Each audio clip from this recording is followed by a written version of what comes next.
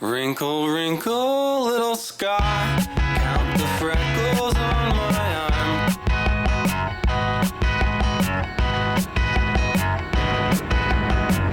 If freckles don't mean anything, does anything mean anything?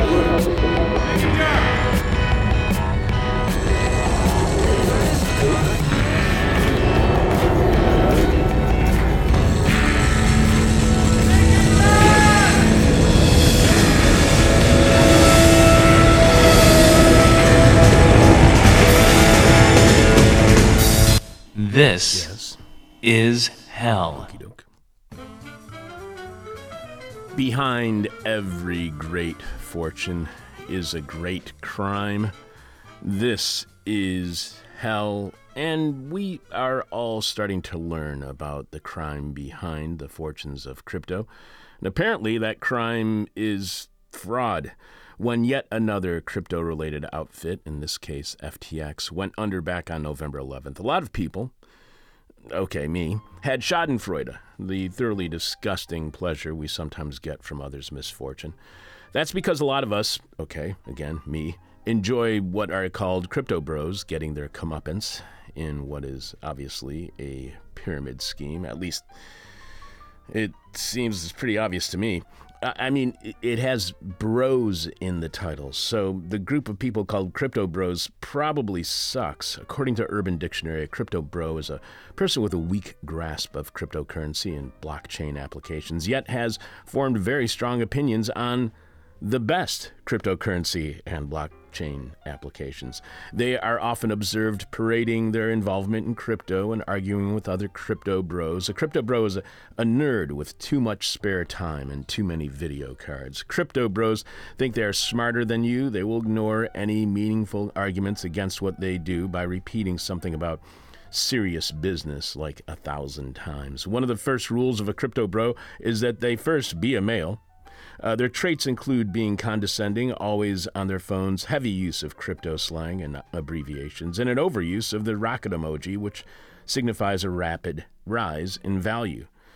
But what if that's not who was being targeted in what appeared to be the lies behind the frauds of groups like FTX? What if instead of what the media says, leaving us with little compassion for those who have been victims of these crypto scams, what if there are people who are actually living desperate, precarious lives who are under or unbanked entirely, not having affordable or necessary access to services for banking in any version or any way? In a few minutes, we'll speak with award-winning filmmaker, director, and writer Esme von Hoffman, who wrote the Lever article, I Heard It Was Safe. Andrew Gronick and many young FTX investors were tricked into believing the crypto exchange was as stable and protected as a typical bank account.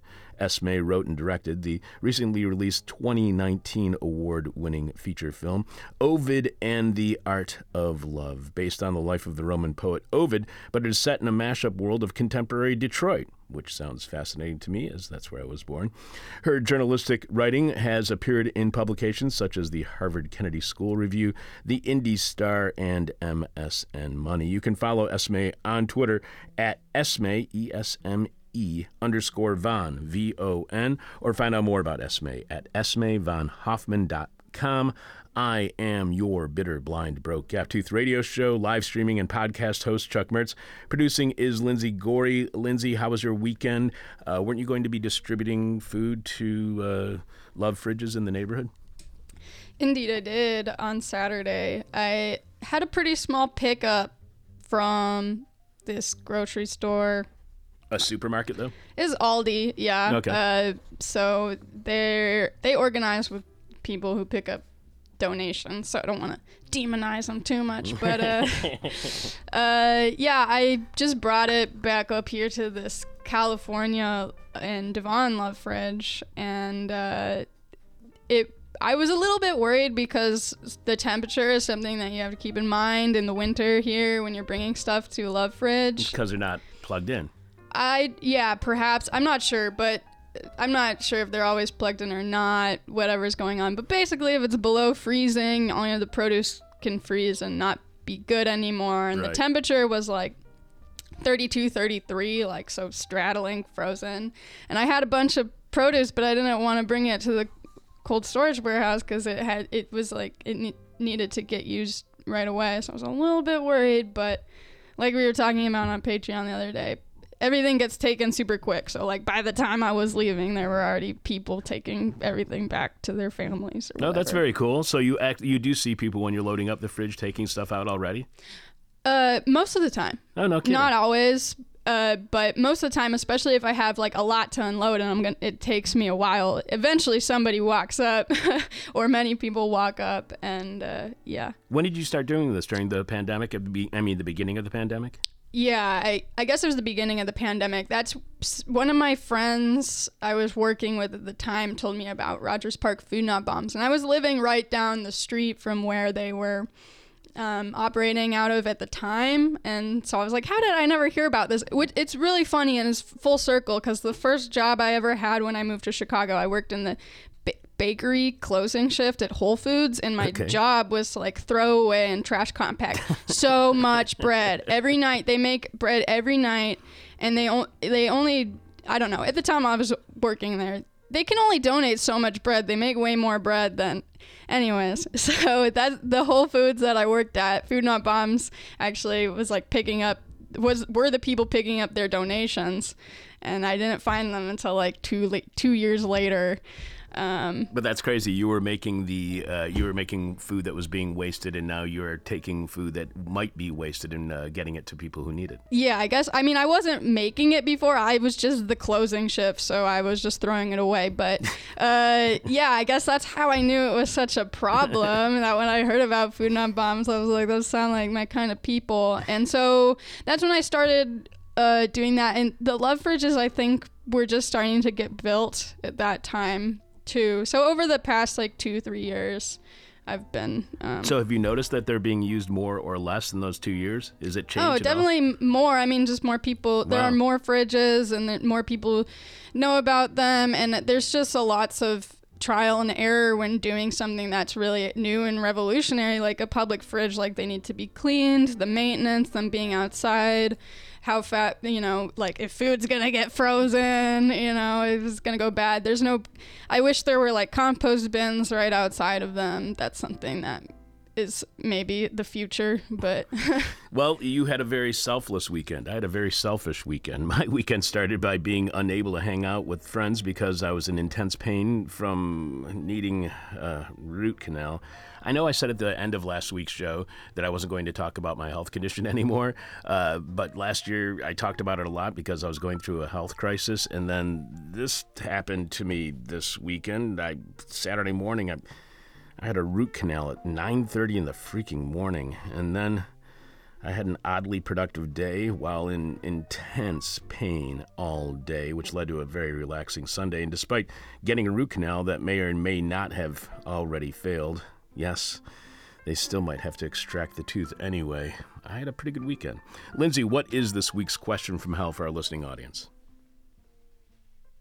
This week's question from hell is, what have you repeatedly failed to do but keep trying to achieve anyway? What have you repeatedly failed to do but continue to try achieving anyway? You can leave your answer to this week's question from hell at our Facebook page. You can tweet it at us. You can email it to chuck@thisishell.com, but we must have your answer by the end of this week's show, when we will be announcing the winner of the question from hell following a brand new moment of truth, the first of the new year, from contributor Jeff Dorchin. If your answer is our favorite, you'll get your choice of This Is Hell merchandise, which you can see right now by going to thisishell.com and clicking on support. Brave enough to be streaming live, dumb enough to be goofy, stupid enough to think that we could be a regular part of your weekly hangover. This is Hell, and Lindsay has this week's hangover cure. This week's hangover cure is try the Brat diet. And that's brat in all caps. Or brat? Brat. B-R-A-T. Yes. On the day prior to the 2022 winter solstice, the Washington Post ran the story, How to Cure or Prevent a Hangover. The only certain way to avoid a hangover is to not drink. But there are some things you can do before, during, and after drinking that can lower your risk. By Adahan O'Connor. Adahan writes, the Brat in Brat diet stands for bananas, rice, applesauce, and toast. This diet was originally designed for children with upset stomachs. If you're experiencing nausea the morning after a big night out, it might be best to start with bland foods instead of having a heavy meal.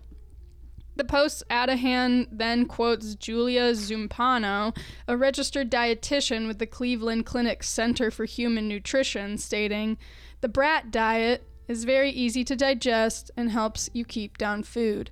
Some people say greasy foods are helpful, but a heavy meal can make you feel worse because it's in your stomach for a lot longer. That makes this week's hangover cure.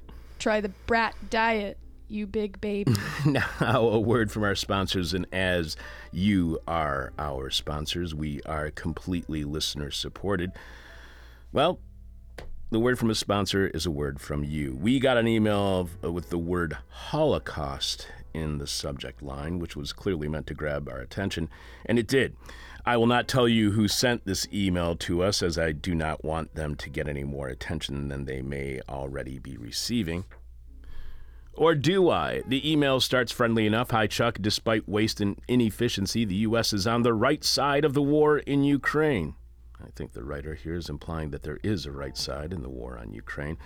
Okay, but that sentence makes sense, I guess. That is, if you consider the options that the U.S. can either be on the Ukrainian side of the war or the Russian side. However, I seriously doubt the U.S. ever considered being on the Russian side of the war. I mean, why would the U.S. side with Russia in the invasion of Ukraine? Also, there's waste and inefficiency in every war, so I do not know how waste and inefficiency may affect whose side the U.S. is on in the Russia-Ukraine war, or any war for that matter.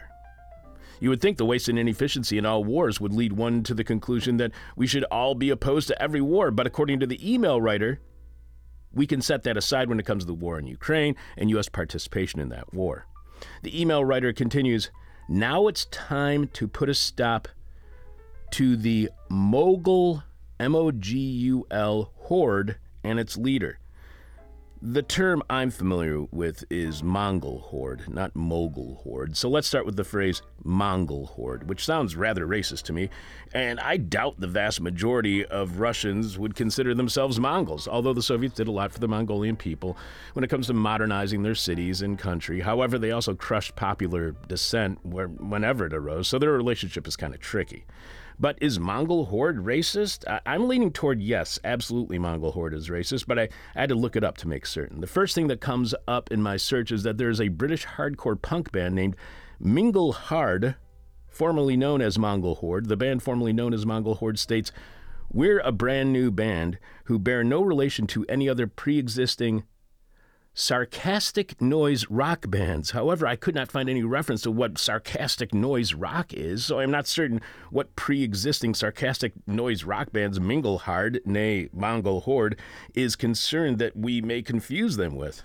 But who knows? A hardcore punk band could be racist as easily as they could be anti-racist, or just as likely fascist as communist. So I searched on, is Mongol Horde racist? Which led me to an article at punknews.org with the headline, "Koji accuses Frank Turner's Mongol Horde of having racist implications."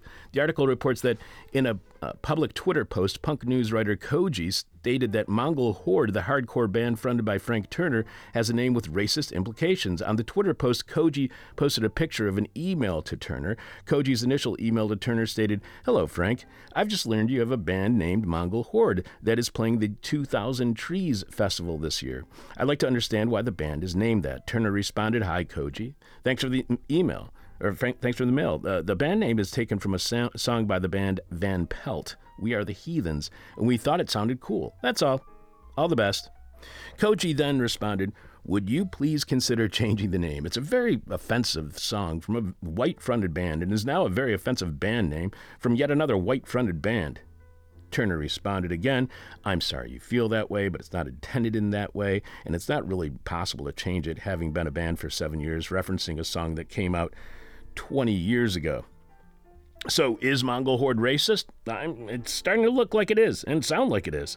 However, what if the person who sent us an email with Holocaust in the subject line actually meant that we should literally put a stop to the Mogul Horde and its leader? Maybe they want us to put a stop to the horde of important or powerful persons especially in the motion picture or media industry, which is the definition of mogul.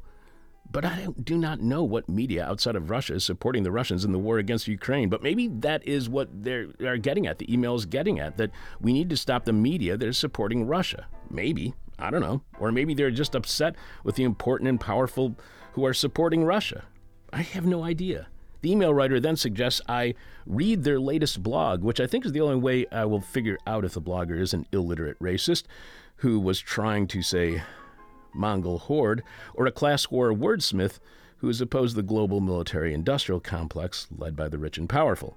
But I'm going to pass on reading that blog, because if you put Holocaust in your subject line just to get my attention, I probably am not going to want to read your blog.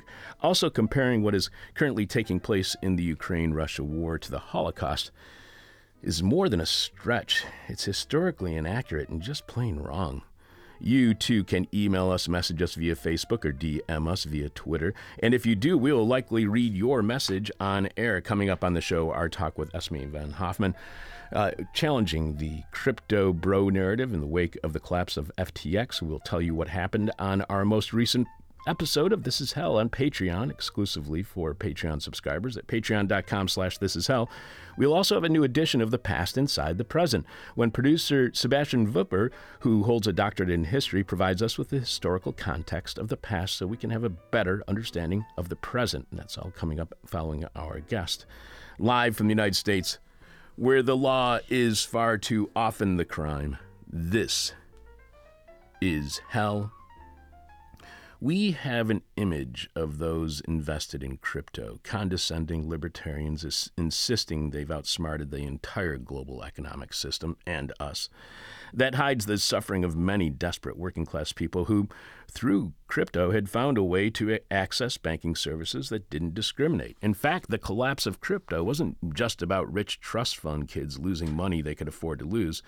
It had a huge impact on the lives of the working class as well. Here to explain, award-winning filmmaker, director, and writer Esme Van Hoffman wrote the Lever article, "I Heard It Was Safe. Andrew Gronick and many young FTX investors were tricked into believing the crypto exchange was as stable and protected as a typical bank account."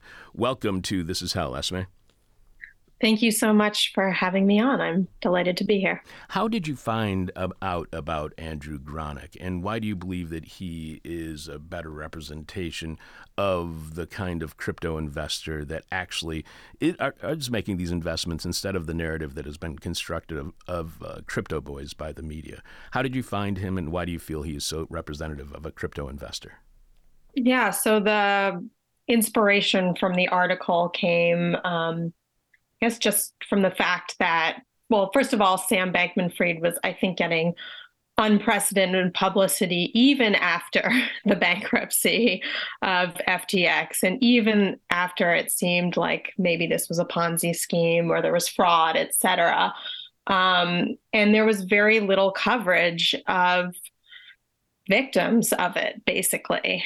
And my understanding was that, unlike a Ponzi, certain Ponzi schemes certainly hurt institutions, and that's a terrible, terrible thing too, like Bernie Madoff's scheme. This one had hurt a lot of people. And, that included some, what are considered crypto bros who are playing around with extra money, but also hurt what were, known as mom and pop investors, which in my mind sort of invokes, not somebody who's super rich, but maybe somebody who's established enough to have a house and a family and a little extra income, et cetera. So when I started digging into this, I was kind of surprised to see over and over again somebody I would categorize in a different category, which is somebody who hadn't quite even made it to being a mom and pop investor. These are often, people say in their 20s to 30s, working low-paying jobs, often more than one, really sort of trying to dig themselves out of a financial hole. And that was put upon them by, being born into, or I guess sort of, I should say, graduating out of or either leaving high school or whatever, starting their career in, the aftermath of a recession, and then, getting pummeled again by COVID, and then also, people who didn't come from wealth, et cetera. So, these are people that were financially incredibly vulnerable. They hadn't even saved up enough money to become mom and pop investors. And I was seeing this as I was digging over and over again, and it had not received any coverage. And I thought it would be important to explain the situation. And The Lever, where I published, they are also interested in showing, the plight of people that might not have clout from money or power. And so that's sort of how I came into it. And then, when you're looking for a subject of an article, you need somebody that, is willing to go, to let you publish lots, details of their lives, and there is like a crunch for, the time you have to write it in. So Andrew, typified that, and that he the type of person that I was seeing over and over again, and then was a very willing subject for the article. And also, some of these people are depressed and understandably distracted because they're trying to piece their lives back together. But he was able to, find the time to talk with me. But he was born poor. He's, been struggling to put his, finances together his whole life. His mother has struggled with homelessness. He's worked most of his life, very low paying jobs, and is, currently doing so. He's working a couple of jobs, and but he also has a lot of interesting things to say. And I think if you talk to people who on the receiving end, they have being a victim of FTX, they have some very good advice and wisdom from what they went through too. I would also say Andrew Gronek, he really, he there's a narrative out there that says, these people, they got what they were coming for. They were doing risky things. But a lot of what the article delves into is the fact that, first of all, they were lied to about how safe their money was. And secondly, like, someone like Andrew really was doing a lot of research and trying to put this information together. And it was really because he was lied to that he ended up being, hurt so much financially. In his research, by doing his research, he was, while he believed that he was gaining more knowledge, he was actually being misled. What do you think that the media misses? What explains the media's lack of focus on more working class investors when it comes to crypto? What do you think the media loses in their telling of this story when they don't mention that a lot of the people who were invested in crypto in places like FTX were doing this as an investment out of desperation, not just people who could actually, as you're pointing out, afford to lose the money they were investing? Yeah. So, I mean, you're losing a human face to the story. I think it becomes much more theoretical, the hurt and the pain from the fraud, if you don't hear people's stories and don't, see these victims as real people. I think that, and also I think people, there was this idea that Sam Bankman-Fried was earning money to, give it away and help people. Well, here, by seeing that he's really taking money from the most financially vulnerable, that's that's not earning. I mean, that's stealing money to, maybe run it through a nonprofit or a government or buy his own property. So we're not even the means are not even, it's not like he was stealing from the rich and giving to the poor. Like he was stealing from the poor and saying, I have a better idea of what to do with your money. So there's that aspect too.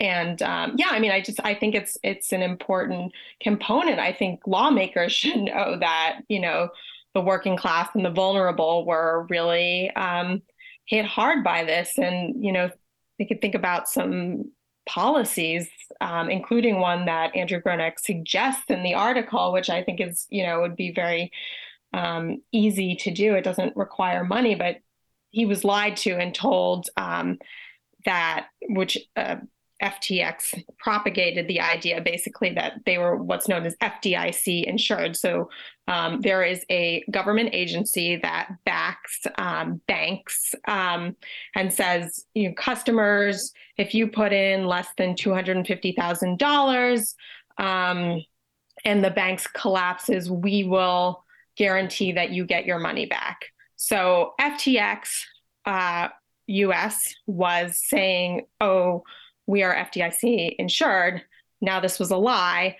And over the summer, FDIC caught wind of the fact that FTX US was doing this and sent a cease and desist letter, which is certainly a really excellent thing to do, that kept people from who had not seen that FTX US was FDIC insured from investing. But for those who had already put their money in under the knowledge that it was FDIC insured, they were not notified that they're placing their money into these bank accounts. That was a lie. So, there's a lot you can gain from this. In terms of sort of the overall question about why, the media has overlooked this. I mean, there's probably a number of layers. I mean, certainly we live in a culture that's very like celebrity and power obsessed. We also, I would say just from like a practical level, it's, if you already have Sam Bankman-Fried's phone number, it's much easier to just call him up and then you can write an article about that, trying to find a lot of people that maybe aren't as accessible. Well, that is an article that takes longer to write. So, there's certain built-in challenges to that. And then, it's like the politics of the place that you're looking for. I was lucky that the Lever, their mission is to take on, corporate and political corruption. So, they're dedicated to this kind of story, and they're dedicated to the investigative journalism that it takes to do this story. And then, it's a takes a writer who wants to look into it all as well. An image has emerged, a picture of Sam Bankman-Fried of FTX on a stage at a conference with former President Bill Clinton and former Prime Minister Tony Blair, and they're all smiles. Do you think such appearances, as well as celebrity endorsements, played a role in Gronek believing his cash was safe in FTX? Was this more about the genius of Sam Bankman-Fried as the media was portraying it, or was this more about the authority he was being given by celebrity endorsements? So I can't specifically talk to celebrity endorsements in Andrew Gronek's case. I do know generally people said to me, like I had someone say to me that they sort of got the sense that FTX was, quote, too big to fail because of all the advertising and the Super Bowl ads. And I'm sure that the celebrities, played into it. It seemed like a lot of vetted, so I'm sure it was different for every person. I do know Andrew Gronek had seen the Super Bowl ad before he decided to put his money in, but he first heard about it through a bunch of YouTube influencers. So I don't know whether you count those as celebrities or not. But yeah, I definitely think in general that all these celebrities and world leaders, backing this company gave it an aura of, this is safe. Now, clearly they were doing other things on the ground too, like, lying about the fact that they were FDIC insured and, stating on their website that they backed the, principal amount that people put into their trading platform. These were lies. But, also, even if people had sort of a sense of like, oh, is this true?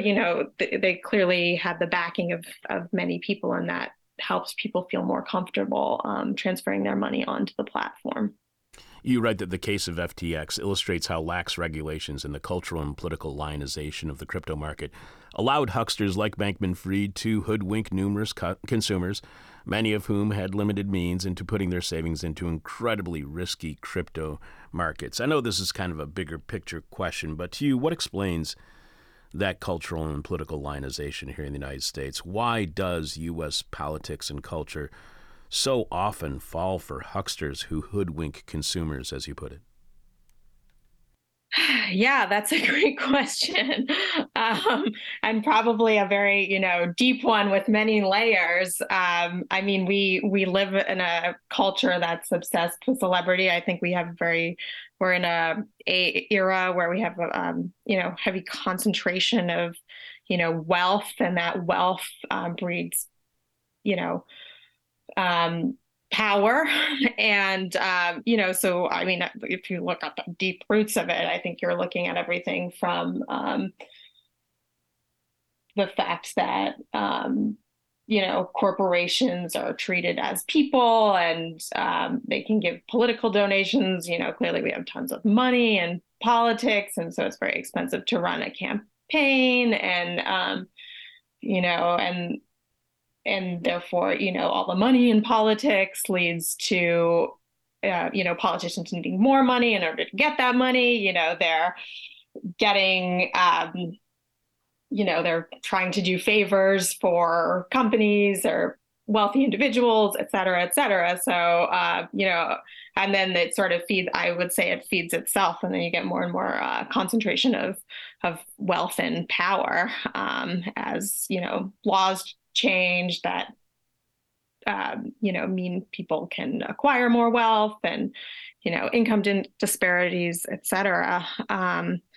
So, and I think that trickles down, to the media too, and people that, own media companies. The Lever, where I wrote this, is reader supported. So you see less of that.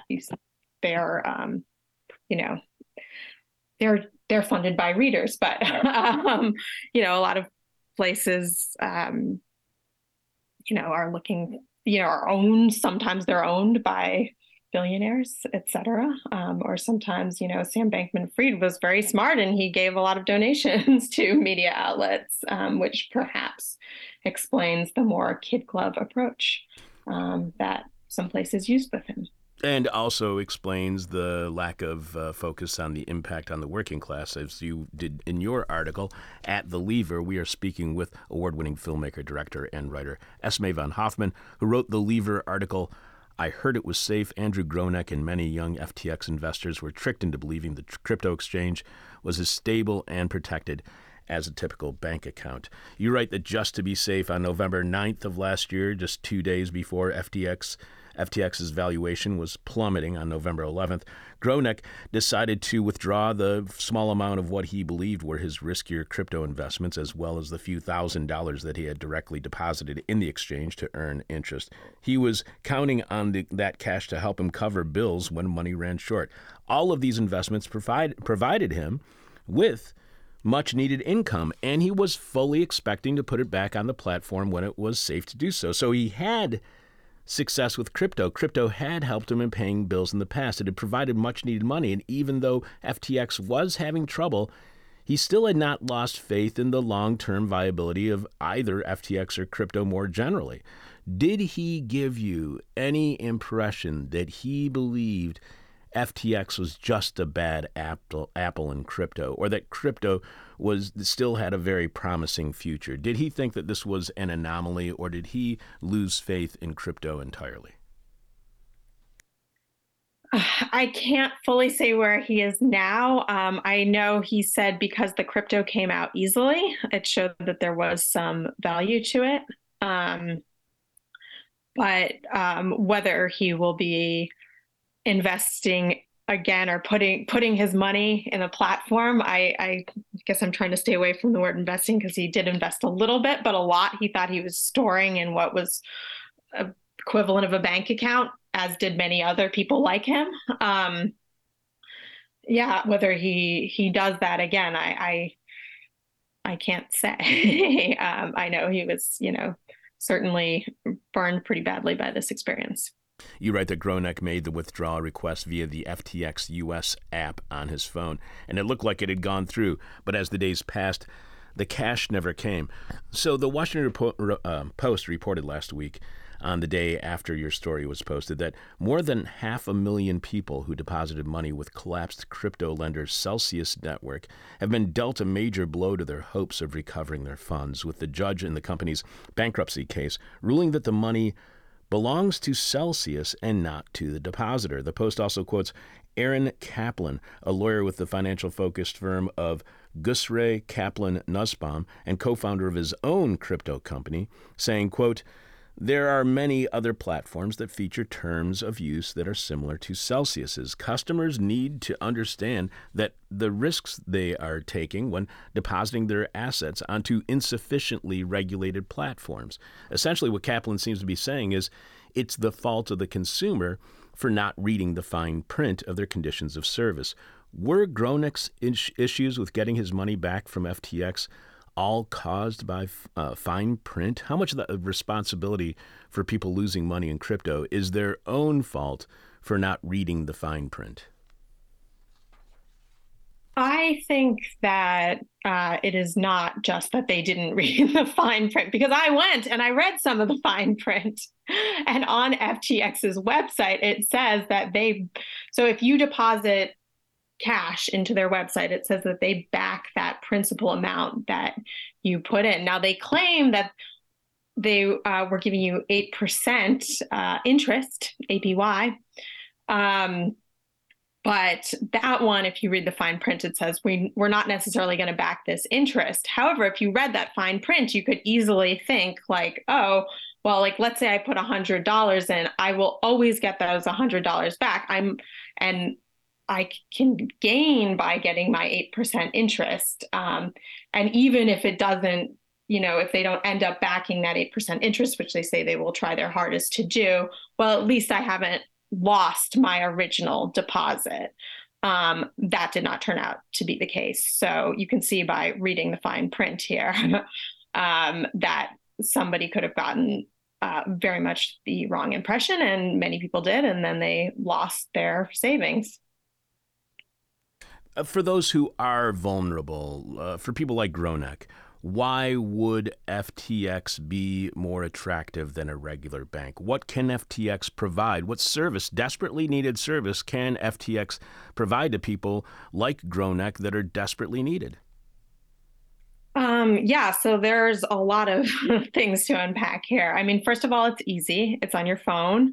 They provided no fees. They provided 8% interest on money that you were storing in the bank. That's more than any bank that I'm aware of, for just literally storing, not for investing, will guarantee.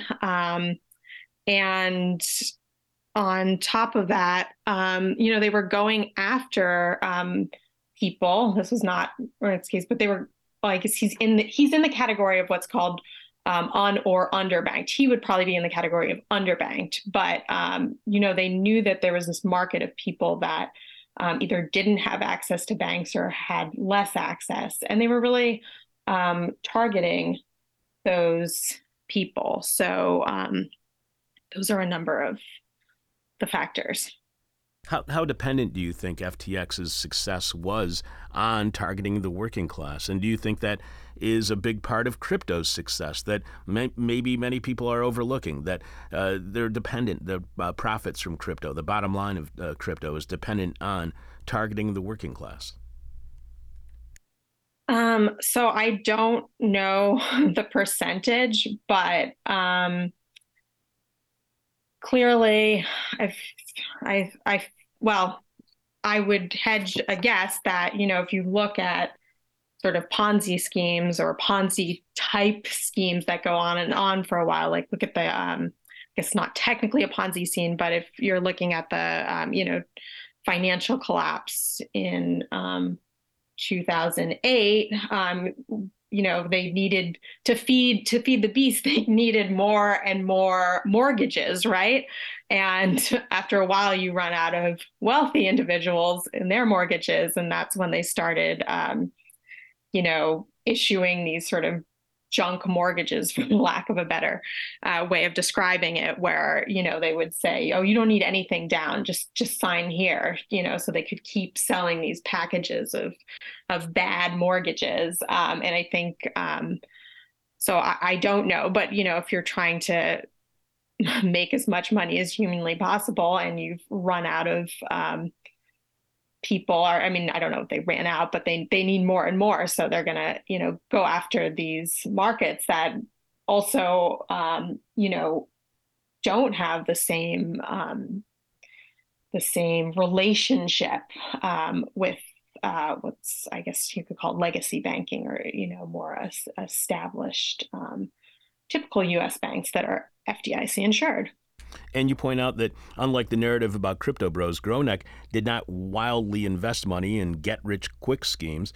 Instead, he took what he believed to be a thoughtful and cautious approach to finances and tried to do his own research. He would make a deposit every few weeks and, as he says, began to trust it. He even started writing on a WordPress blog about the markets and finances. Do you think one of the attractive aspects of crypto is, or for many was, crypto as an alternative that produced profits and gave investors a feeling of expertise, of figuring out the system, figuring out an economic system which had, in Gronek's case and in many other people's case, had not worked out well for them, and actually beating it? Do you think that one of the attractive things about crypto is that, you think that you're beating the system? Yeah, that's hard for me to say. I never heard from Andrew Gronek that was particularly something that he felt. I think he saw this as like a solid, stable way to supplement his income with the interest on what he thought was like FDIC insured money. I'm sure maybe there are some people like that. Some of it is just, I think, where you land in terms of how you're getting educated financially. Like if they're targeting working class people, or what they call the un and underbanked, you're going to find out about that sooner. For instance, they had a couple of, so Sam Bankman-Fried, I believe in May, gave a testimony to the committee for the U.S. House of Representatives, and he talked about how he was trying to target these what are called un and underbanked, and talked about a couple of initiatives. One which had started, that one was in Broward County in Florida, and I think he was actually about to start one in Chicago, and wanted to expand from there. And it's all under sort of the umbrella of like charity. We're helping, people educate themselves financially, and we're going to give you this small amount of money, or we're going to give you this bank account, and it's linked to a crypto wallet, presumably FTX's. So, it's if you don't know anything about that world, if that's what you learn about first, that's what you might end up doing. It's hard to, envision financial possibilities that you don't know about. And if they're the ones coming to working class or financially vulnerable, poor people. That's, and are being educated sometimes by, I mean, these are programs that were through, nonprofits and backed by local governments. Like Broward County was involved with the one in Florida. I believe that at least Mayor Lori Lightfoot was tangentially involved in the Chicago one. It never came to pass, where people got their money on these accounts. But yeah, if somebody's saying, including the government, here's a program, they might be more likely to trust it. You mentioned the influencers earlier. You said what's more, many of the influencers who had convinced Gronek to invest in crypto had personal deals where they were paid by FTX, according to a MarketWatch report. By sponsoring podcasts like Millennial Money, the company was likely trying to target economically vulnerable millennials and other young adults who are trying to become financially stable. So is any of that legal? Can corporations pay podcasts to promote their products, or can podcasters take money from corporations and then do everything they can to keep that relationship between podcaster and corporate sponsor secret? Is that completely legal? So I am not a lawyer. I don't know. I don't believe that these podcasters are in trouble. There were certainly sponsorships and advertisements on. So it wasn't completely hidden, but I don't think it was illegal. And I think also, some people might not have appreciated the fact that the sort of the influence that FTX's money might have on these podcasters. But certainly, I think in the article I talk about how there was a deal with one podcaster / YouTuber, where he got a certain amount of money every time he mentioned FTX. I do not believe that was, well known, but I believe that is legal. I mean, look, you have like product placements in movies, and I think we kind of know it happens, but it's not like they disclose, every movie that, Pepsi paid us, X amount of money to put the Pepsi can in there. That is, I believe, something that legally exists in our society. Well, so you write there are countless others who also lost all or most of their life savings, often less than $10,000. Some were counting on the money for basic needs like food. Gronek and his fellow investors might have been better prepared if the FDIC had alerted them to the risks. According to the FDIC's August 18th, 2022 letter to FTX US, by that point the agency knew that FTX US was falsely publicizing that it was FDIC insured in ways that were likely to mislead or potentially harm customers. While the FDIC asked in this letter for FTX US to cease and desist from making these statements, the agency didn't alert or require FTX US to notify anyone who might have already been misled into investing in the exchange. To what extent is this all because agencies within the government like the FDIC simply do not have the resources to fulfill their agency's mission? Is this just a matter of underfunded government agencies, or is there something more to this about FDIC not alerting investors that crypto or FTX US was not FDIC insured? So I don't know. The short answer is I don't know. I don't think it would cost them any money in that cease and desist letter to add, please make sure you inform all your current customers. We do things like recalls.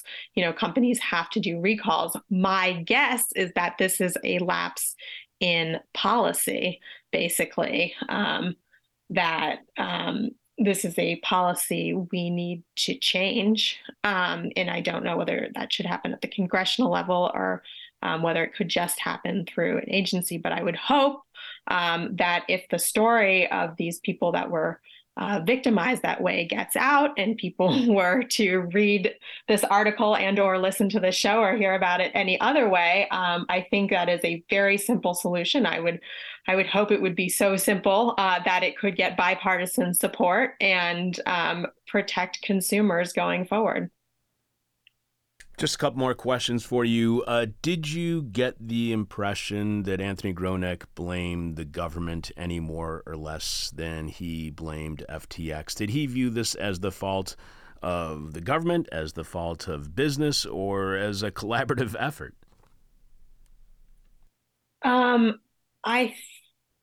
I can't say with certainty. I think he certainly felt lied to by FTX, but I think he wished that the government, at least certainly in the future, would do more. And I honestly think that he is still hopeful that maybe they will recover his money. And I know that he's reached out. In fact, it mentions this in the article that he's reached out to his senators and to the SEC. Unfortunately, he has not heard back from any of them. So I can only speculate on how that makes him feel. That's not surprising, the lack of response. You write that Gronek says regulators need to take action to ensure what happened at FTX doesn't happen again and to try to salvage the lives of those who have been financially decimated. As he put it, we need to all tell our government to act on the matter.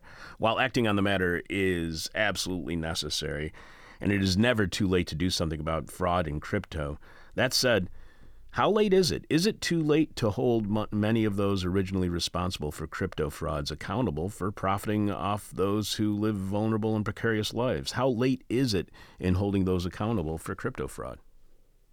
Well, Sam Bankman-Fried has been indicted, so I think that's a good step. The Southern District of New York is on the case. So yeah, I think now is the time. And, hopefully, the information contained in this article can help people understand that this really did have a terrible impact, particularly on very vulnerable people. So this isn't just, a theoretical, white collar crime or even, Battle of the Titans. It's people struggling to try to get by financially that were really crushed by this. We have been speaking with award-winning filmmaker, director, and writer Esme Van Hoffman, who wrote the Lever article, I Heard It Was Safe. Andrew Gronek and many young FTX investors were tricked into believing that crypto exchange was as stable and protected as a typical bank account. You can follow Esme on Twitter at Esme_Von. That's ESME_VON. And find out more about Esme at EsmeVonHoffman.com. One last question for you, Esme, and as we do with all of our guests, I promise, our final question is what we call the question from hell, the question we may hate to ask, you may hate to answer, or our audience is going to hate your response. So what's wrong with having schadenfreude when it comes to crypto collapses? Why not get pleasure from condescending online crypto bros who finally get their comeuppance? Why not get some, pleasure out of getting what they deserve? Or is social media a poor indicator of what crypto investors look like?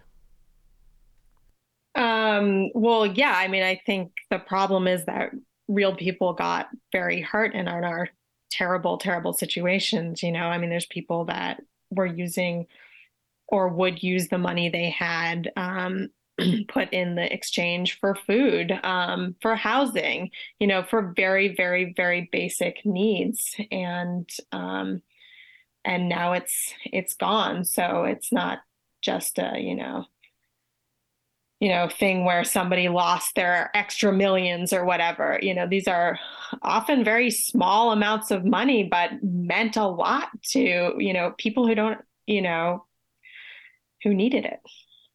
Esme, I really appreciate you being on the show with us today.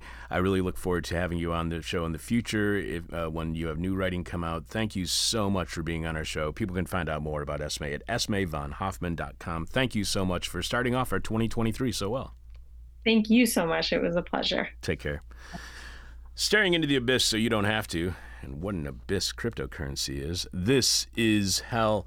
Real quick, congratulations to former producer Laura Mayer, who is now, get this, somebody who used to produce This Is Hell is now the executive producer for ABC World News Tonight. How this happened, I have no idea. But Laura has been having a very successful career when it comes to media. So congratulations to Laura Mayer, former producer on our show, who is now the executive producer on ABC World News Tonight. And people say we don't educate or give back to the university. Here's a Northwestern University grad, and look, we helped them get a job as executive producer on ABC World News Tonight. Okay, I don't know how much we helped. If you appreciate what you just heard from Esme von Hoffman on what the collapse of FTX means for the working class, or if Esme helped you realize, yes, this really is hell, show your appreciation by becoming a subscriber to our weekly bonus Patreon podcast, which streams live on Thursdays at 10 a.m. Chicago time. It's podcast shortly after, patreon.com/thisishell, or you can show your support for completely listener-supported This Is Hell by visiting thisishell.com and just clicking on support. You can make a one-time donation. You can sign up for our Patreon podcast. You can get any piece of our merchandise, all at thisishell.com when you click on support. When you do become a subscriber to This Is Hell on Patreon, not only do you get a special code word giving you a discount on all that merchandise at thisishell.com when you click on support, but you also get access to over 350 past Patreon podcasts, with each and every one featuring a monologue by me and a classic interview that currently is not available anywhere else online. On last week's Patreon podcast, we continued what has become a sort of an annual tradition here at This Is Hell on Patreon. Apparently, it's a tradition I didn't notice until I started doing a little bit of research on it. I've been in such a fog since just before the pandemic, it's hard to tell anymore what has happened in the past and what was just a foggy dream. I thought I had a clever new premise of giving predictions that I know, that I am absolutely certain will come true. Surefire, can't miss prognostications. Now, that was my idea. I thought it was really unique and clever and that I'd never done it before, but then I looked it up, and it seems the reason I thought the idea was so clever was because I'd already done it in 2019 and 2021, and who knows, maybe I did it in 2020 too. I can't remember. And I completely forgot, which suggests that my predictions were not that memorable. But that didn't stop me. In fact, not only did I give new predictions for 2023 that are a 100% lock to come true, I went back and reviewed last couple, 2021's surefire predictions and discovered, or 2022's surefire predictions, and discovered my predictions were not as spot on as I had hoped. Mostly because something completely unpredictable, but also inevitable, happened to me to derail my entire 2022 predictions. So we went back and did an inventory of my predictions for 2022, which nobody ever does. Made my predictions that I guarantee will come true in 2023, and sadly discovered that some of the worst predictions are timeless and can be made every year, and unfortunately, they always come true. Also on Patreon, if you listen to the penultimate, the second to last edition of the Best of This Is Hell 2022 edition last week, you heard me read an email from listener Alex that he sent back in March of 2022, but got lost in the vast works of the This Is Hell mailroom. Alex sent several suggestions for guests who can discuss trans issues on the show, but one of Alex's suggestions had already been on our show, as I was raised Roman Catholic and it is very easy to make me feel guilty. I decided we would try to make it up to listener Alex by playing an interview we did with someone on Alex's list of possible guests to talk about trans issues, and that is journalist, author, and documentary filmmaker Melissa Gira Grant, who was on the show back in 2014 to talk about her then just published book, Playing the Whore, the Work of Sex Work, which will change the way you view sex work for the rest of your life, or at least that's what it did to me. But the only way you can hear my perfect predictions for 2023 and a talk on sex work that will change the way you think about sex work work, maybe, is by subscribing to This Is Hell on Patreon at patreon.com/thisishell. Lindsay, please remind us again, what is this week's question from hell for our listening audience? This week's question from hell is, what have you repeatedly failed to do but keep trying to achieve anyway? Do we have any responses on Facebook or Twitter yet? We have 3 responses on Facebook. Sweet. Go to our most recent. I don't want to read the most relevant. The Facebook chosen most important. Okay, the first response from Braden S. is, get a full night's sleep. Aw, Braden, sweet. get some sleep. rest. Exactly. And talk to those people at Wild Folk Farms. They'll help you fall asleep. Wild Fork Farms. You need Folk. CBD. Folk, yes. I think. Oh, it's folk. Yeah. F-O-L-K. I don't know where I got fork from. I don't know, but I like Wild Fork. Yeah, that stuff works. Yeah. Yeah, it CBD. Mark A says, I keep trying to pay attention to the news without hearing about Elon Musk or Prince Harry, but fail. Oh, that's sad. True. It is. That's why you shouldn't listen to the news. Yeah, don't watch the news. The more you watch the news, the less you know. And Fabio AJ, what are you repeatedly failing to do but keep trying to achieve anyway? Fabio AJ is failing to enjoy work. Continue doing that. The person with our favorite answer to this week's question from hell wins your choice of whatever This Is Hell merchandise you want. You can check out all of our swag right now by going to thisishell.com and clicking on support. Again, you can leave your answer to this week's question from hell at our Facebook page, facebook.com/thisishellradio. You can direct message it to us via Twitter at thisishellradio, or you can email it to us at chuck@thisishell.com. But we must have your answer by the end of this week's show following Jeff Dorchin in the Moment of Truth, and we will be telling you what Jeff's Moment of Truth is about later this week. We'll have more of your answers to this week's question from hell later this week as well. Manufacturing Descent since 1996. This is hell. It's now time for Dr. Sebastian Wupper for the first time ever over the phone. I believe it's the first time ever. And the past inside the present, when Sebastian, who has a PhD in history, gives us the historical context from the past that we need to have a better understanding of our present. Sebastian on the line. Take it away, sir.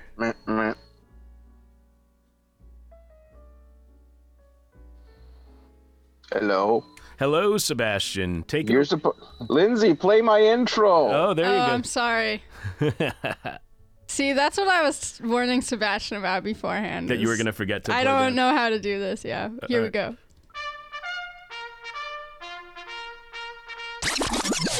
The past inside the present. Yay! Yeah. So I honestly, writing this, I wasn't entirely sure if I hadn't talked about this already, but then again, a lot of these things that I'm talking about, they are things that I talk about a lot. So anyway, today I'm going to talk about history, neutrality of historians, and apolitical teachings of history, which are, well, as you'll see, kind of difficult, if not kind of nonsensical. Whether a historian teaches or writes history, one of the supposedly most important qualities they need to display in doing so is the strict adherence to neutrality and objectivity. There is a good reason for this. After all, a historian is supposed to take themselves out of their work as much as possible. And in the sense of the grandfather of the profession, Leopold von Ranke, tell it as it truly was. Whether or not such a thing is possible, however, is another question. After all, we are all shaped by the times and circumstances we live in, and then there is, of course, the question whose voices in the historic record we highlight and whose voices we rather ignore. There is this myth out there that historians, and by extensions history itself, must be apolitical, just an endless procession of facts without judgment, without opinion, regardless the subject matter. Historians, then, should never be activists, should always be passive, enigmatically apolitical. And yet, the best and most influential histories are written by people who go basically against this notion. A not insignificant contingent of historians are avowed Marxists to some degree. Me personally, I'm not really sure if I actually am among those, but I am at least aware of Marxist conceptions of history, which, given that history is supposed to be this entirely value neutral, apolitical institution, seems like a contradiction within itself. Marxist historiography basically centers the mode of production as the main analytical tool, looks at the ways people across time have worked or rather labored together, looks at materialism and who in any society has control. So, in any society across time, basically has control of the means of production and who has not, who produces surplus value and who benefits from that surplus value, etc., etc. I am just using this as an example here. I don't want to really go into the weeds. Marxist approaches to history have been quite influential and have shaped a lot of our current understanding of the past. But they are, of course, as such, not apolitical or neutral, since the underlying proposition is that the people who produce the surplus value should, of course, be the ones to benefit most from it. At least that's what I guess people should be understanding when we're engaging in Marxist quote-unquote history. On the other hand, by labeling it Marxist historiography, one knows pretty immediately where this view on the past comes from and where adherents to this view of the past are located within the political spectrum. And that gets me to the problem of teaching history in the present moment. As graduate instructors, we were all at basically all points told to minimize our personal politics when teaching. The ideal history teacher, we were told, is one where the students have no idea what their politics are. We were not supposed to relate any sort of value judgment on the subject matter we were teaching. Slavery, well, some said it was bad, some said it was good. It's not our place to judge. The students need to make their own judgment based on the sources alone, basically. Hitler, well, sure, some people admire him still today, others do not. It's not our place to judge. Let the students decide. And if we have a political persuasion of ourselves as teachers, we should just keep it under wraps completely, especially if this was a progressive persuasion, a more leftist persuasion, because we might otherwise scare off conservative students who then would not dare to voice their opinions in class. And as a teacher, I largely rejected all of this. Maybe this makes me a bad teacher. I don't know. My approach was basically the opposite. I would essentially introduce myself as the flaming leftist that I am and explicitly state that the history I teach will always have a somewhat leftist slant because, well, I'm teaching it, so that's how that happens. I thought it better for my students to know exactly where I stand and what my values were. I would never force them to agree with those values, but them knowing what my politics are, I still believe ultimately makes for a better classroom experience for everyone. But what about the poor conservative students? Well, I never had complaints from any students about my politics or about being open about my politics. There have been a few think pieces in the Chronicle of Higher Education, the trade publication of college professors, championing this extreme value neutral approach that essentially coddles quote unquote conservative students. And the argument goes that if these students see their teachers having a leftist progressive stance, which ostensibly agrees with the majority of their peers actually, because, like conservative students are seen as the marginalized in classrooms across the country.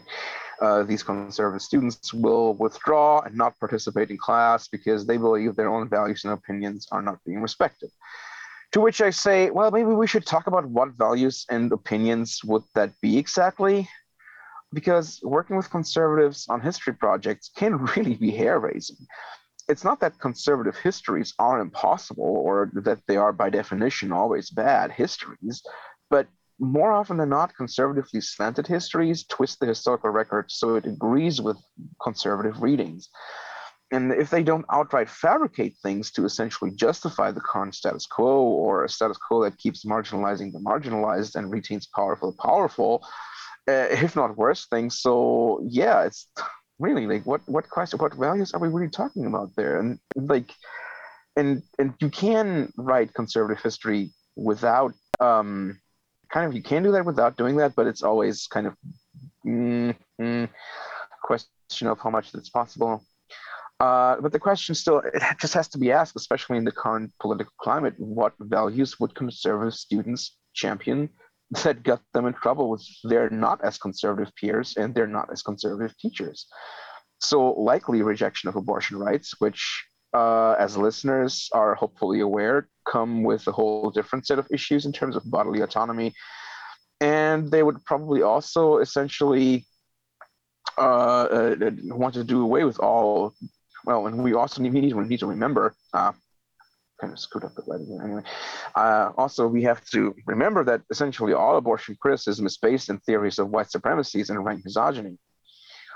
Those are not leftist critiques, those are simply the facts. But conservatives would also likely reject any exploration of what today would be understood as non-traditional family values. So minority rights in general for, like sexual minorities, LGBTQ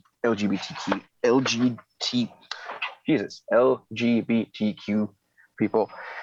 And granted, I am constructing a bit of a straw man here, since so far I have not had any outspoken TPUSA members in a classroom of mine.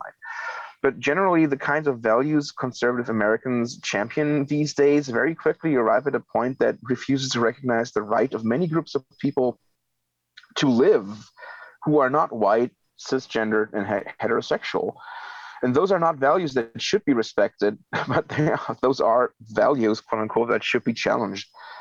Whether or not, they are really firmly held beliefs, but they should, in any case, be challenged. And what I keep wondering in all of these debates about teachers having to be politically neutral, what if who the teacher themselves is by definition not neutral? What if a history teacher is trans or black or from a country the United States has historically exploited, like Guatemala? What about Palestinian historians teaching in the US? Can people by that simply not teach history? Is that just something these people should not do because they're like their own being? I don't want to use the word identity, but their own like background makes them not neutral, or teach at all since their existence is wrapped in a position that cannot be neutral. And this is where the whole debate simply breaks down. Who we are as people always influences our teachings and our scholarship, and generally that makes for better history if we are honest and open about these things. And this historical profession at large does not banish openly Marxist historians to the trash bins simply because their writings are not perfectly politically neutral. So why do we banish teachers in that way? Now, there is, of course, an issue where historians as a group will absolutely and rightfully banish right-wing historians. Just ask Dinesh D'Souza or a whole stable of Holocaust-denying revisionist historians who try to argue the Nazis were the good guys, actually. Of course, the problem with those people is then also that their craftsmanship usually sucks and that they produce simply bad histories that do not agree with the sources, or that they have to twist sources, or that they just have to make things up from thin air. And it's not as if the left doesn't have people like that too, who also rightfully and justly get largely banished from the profession, and mostly for the same reason.